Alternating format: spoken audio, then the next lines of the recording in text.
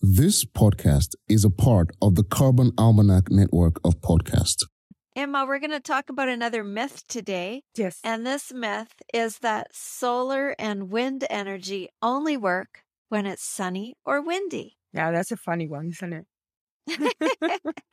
But it makes sense.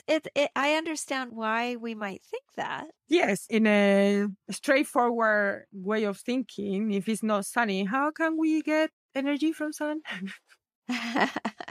But just not knowing when we get energy from water is the same. It's the strength and then the batteries that recharge from whatever energy the electricity is coming from. It could be solar, it could be wind, it could be hydro. So we get the energy from it in batteries. So what does happen when it's not windy or it's not sunny out? Are you saying that we're getting it from other sources at that point? Well, I think when it's sunny, gets the battery charged. And when it's not sunny, like nighttime, the batteries are used. Right. And when it's not windy, then we're getting it from other sources as well. The windmills work the same way. It has a big batteries that get the energy kept there. So when it's not windy, we here in Scotland, we have a lot of energy that comes from wind. It's windy most of the time. So,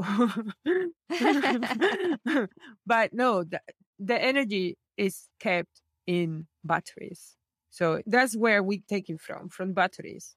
The sun and the wind just recharge the batteries. So it accumulates and it gets stored in the batteries and then we use it. Yeah. It gets put back into the grid. Yes. Right. Yeah, right. Yeah. So when you're switching to clean energy, for every unit of energy that you take out of the grid, the clean energy gets put back in from these sources, right? From windmills, from solar panels, and from hydroelectric.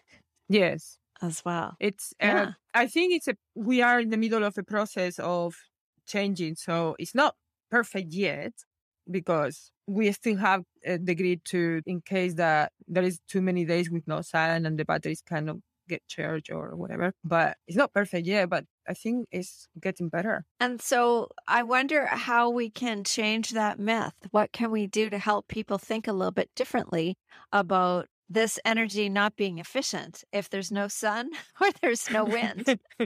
Well, do you remember when mobiles had, at the beginning, I remember mobiles had these little solar panels on the mobile and they did charge with the sun. Mobile phones, you mean? Yes, mobile phones. Oh, yeah, that's true. I forgot about that. That was a long time ago. Long time. I know. Well, that's how they used to work. So they used to you charge like if you were plugging them in the sockets. So they charge it, and they have true to be told that they didn't have the batteries didn't have much time or life, but that's in a big scale. That's how the principle works. Right.